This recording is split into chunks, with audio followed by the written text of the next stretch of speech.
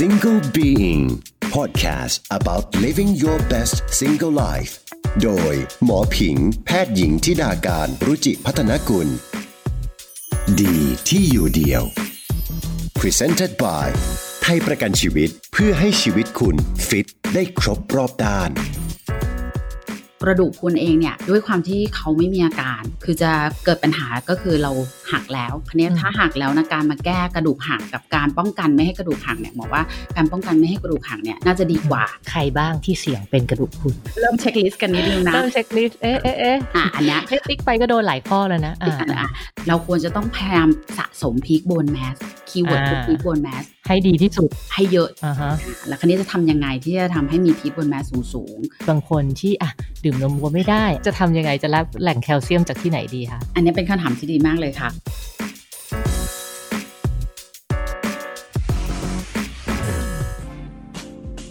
สวัสดีค่ะได้ยินเสียงคุ้นๆแบบนี้นะคะแน่นอนค่ะคุณกำลังอยู่กับ Single Being และหมอผิงแพทย์หญิงธิดาการรุจิพัฒนากุลค่ะกับพอดแคสต์ที่จะทำให้คุณสนุกแล้วก็มีความสุขกับการอยู่ตัวคนเดียวมากขึ้นเมื่อคุณฟังพอดแคสต์จบอีพิโซดคุณจะรู้สึกว่าดีที่อยู่เดี่ยวค่ะคุณผู้ฟังคะวันนี้หมออยากจะมาชวนคุยถึงอวัยวะหนึ่งค่ะที่จริงๆแล้วเขาสำคัญมากๆเลยแหละเรียกว่าเป็นแบบถึงอยู่เงียบๆแต่ความสำคัญเพียบนะจ๊ะเลยทีเดียวก็คือกระดูกค่ะกระดูกเนี่ยคือเป็นเหมือนโครงสร้างหลักของร่างกายเราเลยเนาะถ้าไม่มีกระดูกคือเราก็อยู่ไม่ได้เนาะกระดูกในร่างกายเราทั้งหมดเนี่ยมีกันอยู่ประมาณ206ชิ้นนะคะซึ่ง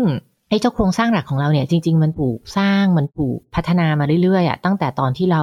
อยู่ในครรภ์ตั้งแต่ก่อนเราเกิดเนี่ยก็คือเราก็มีการสร้างของกระดูกตั้งแต่ประมาณ6เดือนก่อนเกิดแล้วพอเราเกิดมาแล้วเนี่ยกระดูกก็ยังถูกสร้างถูกพัฒนาไปเรื่อยๆตั้งแต่เด็กนะคะมีทั้งยาวขึ้นก็คือทำให้เราสูงขึ้นใหญ่ขึ้นขยายโครงร่างไปเรื่อยๆจนประมาณอายุประมาณ18นะคะโดยทั่วไปก็คือ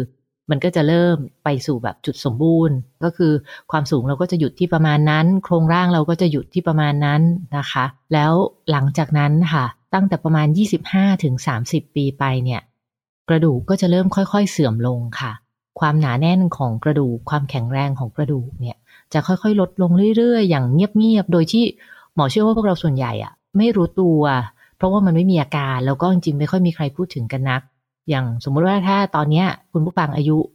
30หมอเชื่อว่ากระดูกของคุณไม่ได้แข็งแรงเท่ากับตอนที่เป็นวัยรุ่นแล้วค่ะโดยที่คุณก็ไม่รู้ตัวเลยว่าแต่ละอย่างที่คุณทำในชีวิตประจำวันเนี่ยอะไรบ้างที่ทำให้กระดูกบางลง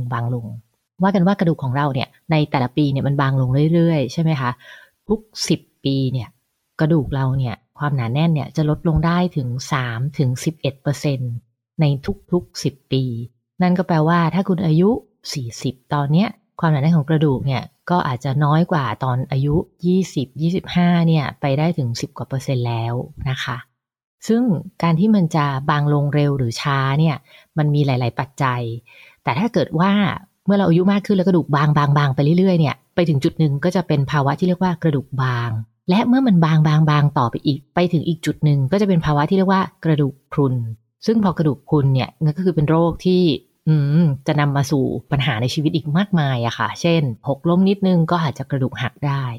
ซึ่งตรงนั้นเนี่ยหมอเชื่อว่าถ้าเราแก่ๆไปเนาะเราที่ยิ่งเราอยู่ตัวคนเดียวคงไม่มีใครอยากอยู่ในจุดนั้นนะคะหมอเองก็เช่นกันนะคะดังนั้นเนี่ยหมอก็เลยอยากจะชวนเพื่อนคนหนึ่งที่คิดว่าเขาน่าจะมาคุยในเรื่องของกระดูกพรุนให้พวกเราฟังได้ดีนะคะขอเชิญพบกับคุณหมอเก๋แพทย์หญิงสุจิตมาศเฟื่องวุฒิแพทย์วุฒิบัตรอายุรศาสตร์โรคต่อมไร้ท่อและเมตาบอลิซึมค่ะสวัสดีค่ะเก๋สวัสดีค่ะผิง โอเคเราจะไม่เรียกหมอกันเนาะขอเรียกชื่อเฉยๆแล้วกันก่อนอื่นเลยนะคะคุณผู้ฟังอาจจะสงสัยว่าไหนหมอบอกว่าจะพูดเรื่องกระดูกแล้วทำไมมาเชิญเพื่อนหมอที่เป็นหมอด้านต่อมไร้ท่อแล้วจริงๆต่อมไร้ท่อกับกระดูกเกี่ยวอะไรกันคะหมอเก๋อธิบายให้คุณผู้ฟังฟังหน่อยสิคะก่อนอื่นต้องขอบอกเลยว่าหมอต่อมไร้ท่อค่ะจะทำงานเกี่ยวกับฮอร์โมนนะคะแล้วก็ตัวกระดูกเองเนี่ยก็เป็นอวัยวะที่มีความเกี่ยวข้องกับฮอร์โมนมีฮอร์โมนเข้ามาเกี่ยวข้องก็เลยเป็นสาเหตุที่ตัวโรคกระดูกในบางแง่มุมเนี่ยอาจจะต้องมีคุณหมอทางด้านต่อมไร้ท่อเข้ามาดูแลคือความแข็งแรงความหนาบางของกระดูกเนี่ยฮอร์โมนเขามีเอี่ยวด้วยเขาเกี่ยวข้องด้วยว่างั้นถูกต้องค่ะทีเนี้ยเมื่อกี้ก็คือคุยคุณผู้ฟังแล้วแหละว่ากระดูกพอมันบางลงมันก็จะถึงจุดที่เป็นกระดูกพรุนแล้วจริงๆไอ้พรุนเนี่ยมันคืออะไรอะคะกระดูกพรุน ตามชื่อเลยค่ะพรุนก็คือแบบเป็นรูพรุนๆเนาะจริงๆแล้วก็คือโรคกระดูกพรุนเนี่ยก็คือโรคที่ความแข็งแกร่งของกระดูกเนี่ยมันลดลงมากจนทำให้เกิดความเสี่ยงต่อการหักของกระดูกนี่คือความหมายในแง่ของทางการแพทย์ก็คือกระดูกเนี่ยมันความแข็งแกร่งลดลงไม่แข็งแรงแต่ปัญหาเลยก็คือนอกเหนือจากการไม่แข็งแรงแล้วเนี่ยมันเกิดการหักปัญหาก็คือเมื่อมันหักนั่นแหละใช่ไหมคะใช่ค่ะแล้วจริงๆคนไทยเป็นมากน้อยแค่ไหนอะคะก็ในคนไทยเองเนี่ยนะคะข้อมูลเป็นตั้งแต่ปี 2551 ก็จะมีประมาณสัก 19-20% ของผู้หญิงที่มีอายุตั้งแต่40ปีขึ้นไปอันเนี้ยจะมีปัญหาโรคกระดูกพรุนที่กระดูกสันหลังเอวนะคะแล้วก็มันมีหลายส่วนเนาะมีกระดูกสันหลังเอวแล้วก็สักประมาณ 10-13% เป็นกระดูกพรุนบริเวณคอสะโพก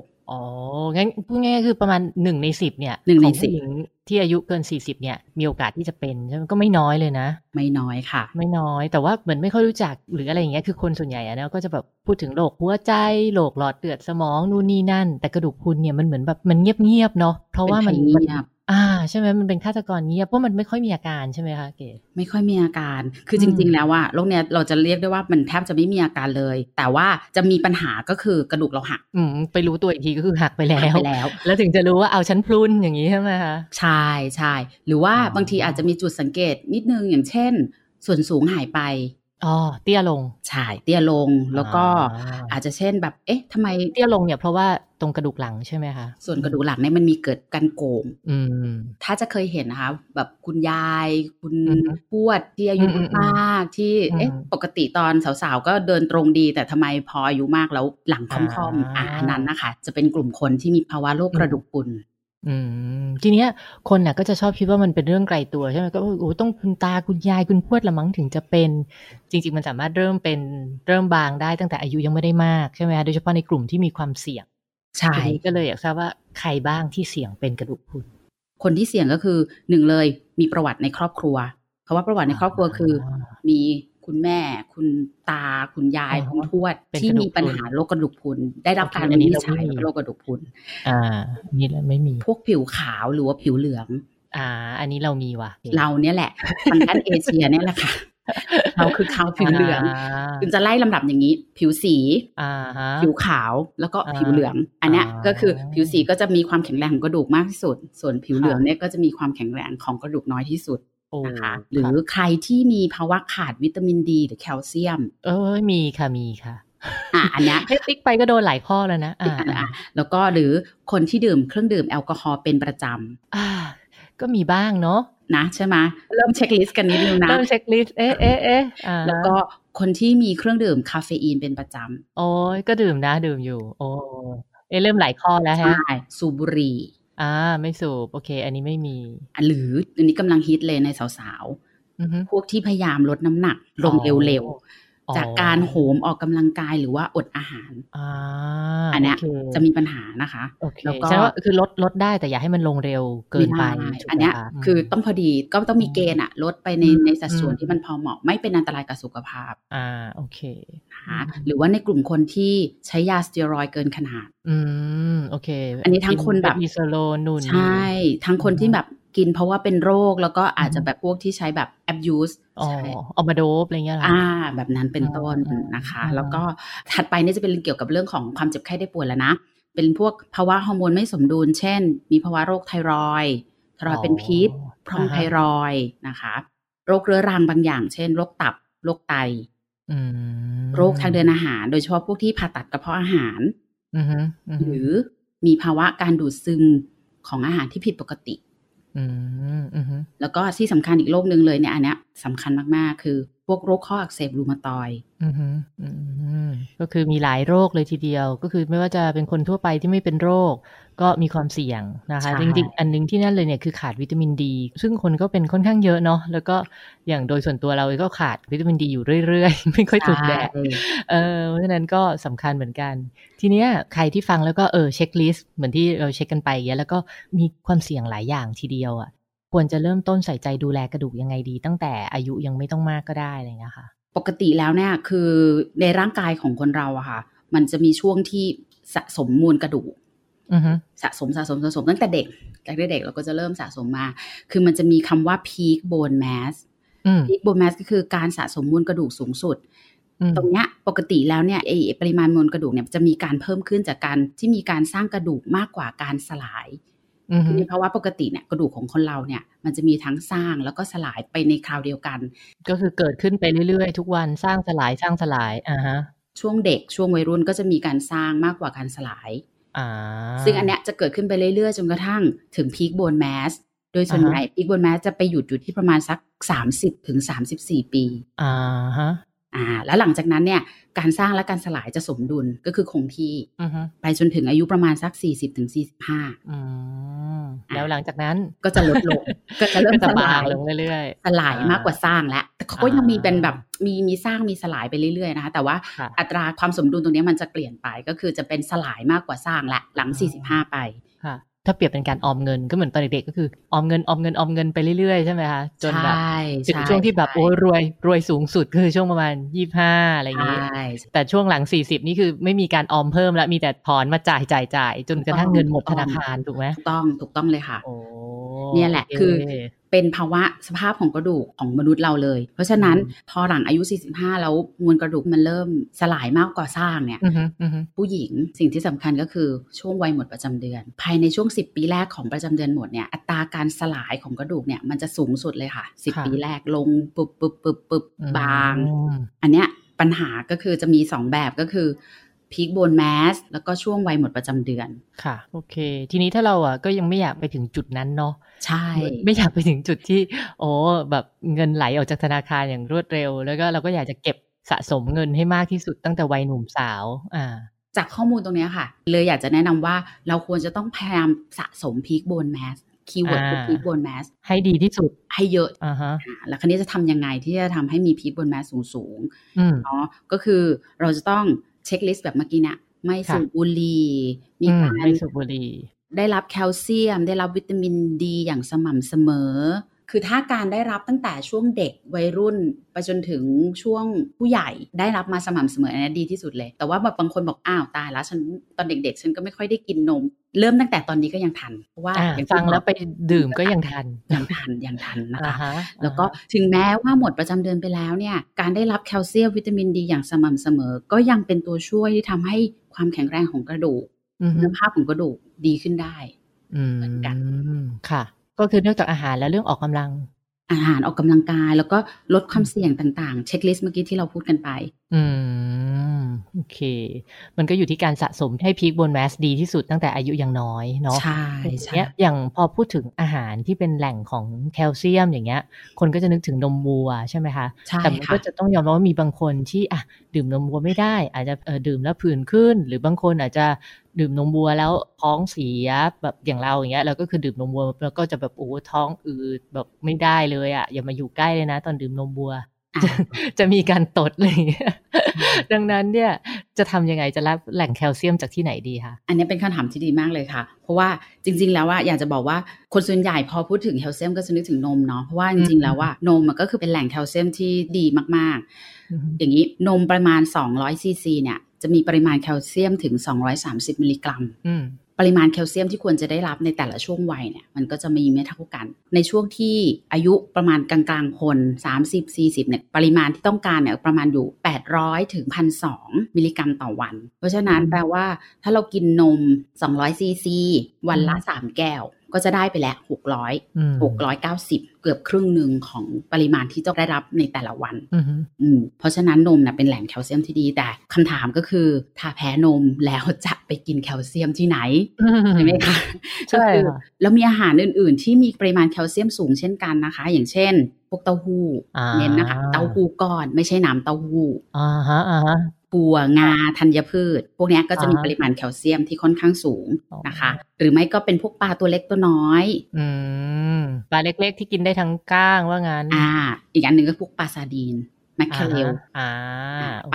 ปลาทะเลน้ำลึกเขาจะได้ทำในปลาทะเลน้ำลึกก็คือพวกแมคเคเรลซาดีนบ้านเราไม่มีนะมีอยู่ในปลากระป๋องค่ะมีอยู่ในปลากระป๋องก็เลือกแบบโซเดียมนิดนึงใช่แล้วก็ ถัดไปก็จะเป็นพวกอาหารไทยแล้วนะปลาแห้งปลาตัวเล็กๆปลาจิ้งช้างอย่างเราก็จะมีนะแบบมีพวกปลาข้าวสารเล็กๆติดบ้านแล้วก็บางทีก็โรยข้าวอะไรเงี้ยใช่ปลาป่นแล้วก็กะปิกะปินี่ของโปรดนะ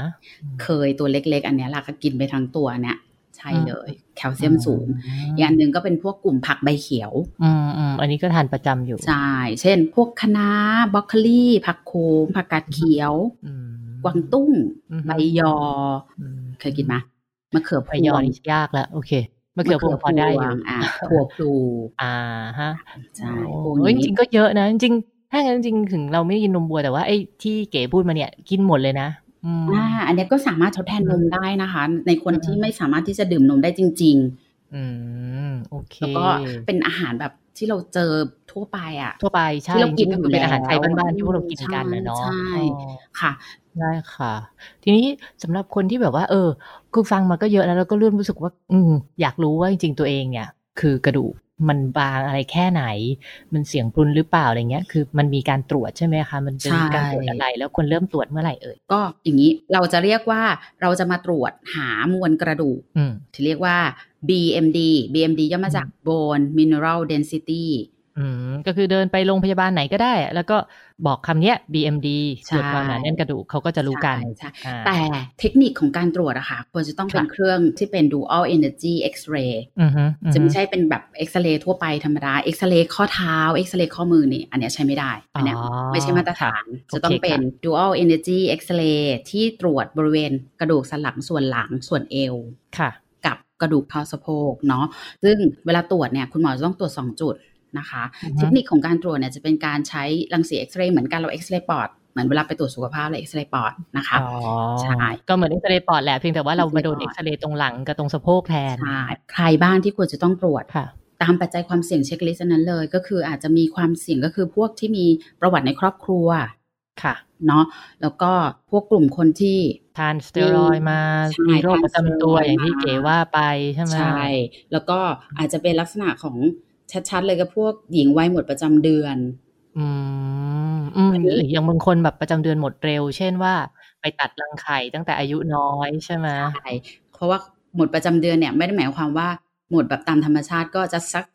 45-50 แต่ว่าบางคนเนี่ยมีปัญหาได้รับการผ่าตัดเอามดลูกรังไข่ออกอะไรเงี้ยตั้งแต่อายุ30 35อะไรเงี้ยซึ่งอันเนี้ยก็จะเป็นข้อบ่งชี้ในการที่ต้องไปตรวจเช่นกันนะคะเนาะหรือว่าเป็นพวกที่อาจจะตรวจเช็คอัพเนี่ยแล้วเจอว่าไอ้ค่า BMD เนี่ยมันมีปัญหาเนี้ยปรึกษาคุณหมอแล้วก็ให้คุณหมอช่วยคำนวณความเสี่ยงของการเกิดกระดูกหักค่ะงั้นหลักๆก็คือเหมือนกับว่าถ้าเป็นผู้หญิงวัยหมดประจำเดือนหรือมีความเสี่ยงก็คือควรจะตรวจแล้วถ้าผู้ชายอะคะเก๋ผู้ชายก็จะลักษณะคล้ายๆกันก็คือผู้ชายไม่มีประจำเดือนคือเป็นหมดเหมือนกับ คือคล้ายๆกันในความหมายที่ว่าขาดฮอร์โมนเพศไปก็คือถ้าผู้ชายวัยทองว่างั้นวัยทองใช่ก็จะตัดที่ประมาณสักอายุ60ปีขึ้นไปหรือเริ่มแบบเตะปี๊บไม่ดังใช่แล้วให้ก็ควรไปตรวจได้ควรไปตรวจกันโอเคน่าสนใจทีเดียวก็จริงๆแล้วนะคะก็ถึงแม้ว่ามันจะมามีอาการหรือว่าส่วนใหญ่มันจะมาแสดงอะไรความร้ายกาจของเรื่องปัญหากระดูกบางกระดูกพรุนเอาตอนที่พวกเราอายุมากแต่ว่าจริงๆแล้วความสำคัญก็คือการดูแลตั้งแต่ยังหนุ่มสาวในช่วงพีคโบนแมสอย่างที่อาจารย์เก๋ว่าใช่ไหมคะใช่ค่ะก็อาจจะอยากให้อาจารย์เก๋ฝากอะไรกับคุณผู้ฟังนิดนึงเกี่ยวกับเรื่องของกระดูกพรุนไว้เผื่อไว้แบบว่าเป็นแง่คิดในเรื่องนี้ค่ะได้เลยค่ะคืออยากจะบอกว่าตัวกระดูกพรุนเองเนี่ยด้วยความที่เขาไม่มีอาการคือจะเกิดปัญหาก็คือเราหักแล้วคราวนี้ถ้าหักแล้วนะการมาแก้กระดูกหักกับการป้องกันไม่ให้กระดูกหักเนี่ยหมอว่าการป้องกันไม่ให้กระดูกหักเนี่ยน่าจะดีกว่านะคะเพราะฉะนั้นเทคโฮมไมเซลในวันนี้ก็คือพยายามที่จะดูแลกระดูกรักษาพีคโบนแมสให้ดีให้เยอะตั้งแต่วัยหนุ่มสาวพยายามที่จะดูแลออกกำลังกายทานอาหารที่มีประโยชน์เนาะอาหารที่มีแคลเซียมทานอาหารที่มีวิตามินดีหรือออกกำลังกายกลางแจ้งเพื่อให้รับวิตามินดีเอาดอบ้างอะไรบ้างใช่ค่ะอันเนี้ยก็จะเป็นการป้องกันมากกว่าที่จะต้องมารักษาในภายหลังโอ้โหเยี่ยมจริงนะคะก็พยายามนะคะทำให้ครบอย่างที่หมอเก๋ว่านะคะก็จะได้กระดูกแข็งแรงไปจนอายุมากแล้วก็ไม่พรุนเนาะใช่ค่ะได้ค่ะก็ขอบคุณเก๋มากๆเลยที่มาแชร์ความรู้เกี่ยวกับเรื่องกระดูกพรุนในวันนี้นะคะยินดีค่ะสวัสดีค่ะสวัสดีค่ะ วันนี้นะคะก็หวังว่าคุณผู้ฟังเนี่ยฟังเรื่องราวจาก EP นี้แล้วก็น่าจะได้ทำความเข้าใจมากขึ้นเกี่ยวกับโรคกระดูกพรุนนะคะแล้วเราก็จะไม่พรุนไปด้วยกันนะคะชีวิตเราจะได้เต็มไปด้วยคุณภาพที่ดีชีวิตที่ฟิตครบทุกรอบด้านค่ะก่อนหมดเวลาใน EP นี้ใครฟังแล้วชอบก็ช่วยกดไลค์กดแชร์คอมเมนต์หรือใครที่ยังไม่ได้ Subscribe Follow ในช่องทางที่คุณฟัง Podcast ก็ช่วยกดเป็นกำลังใจให้กับหมอและทีมงานด้วยนะคะสวัสดีค่ะ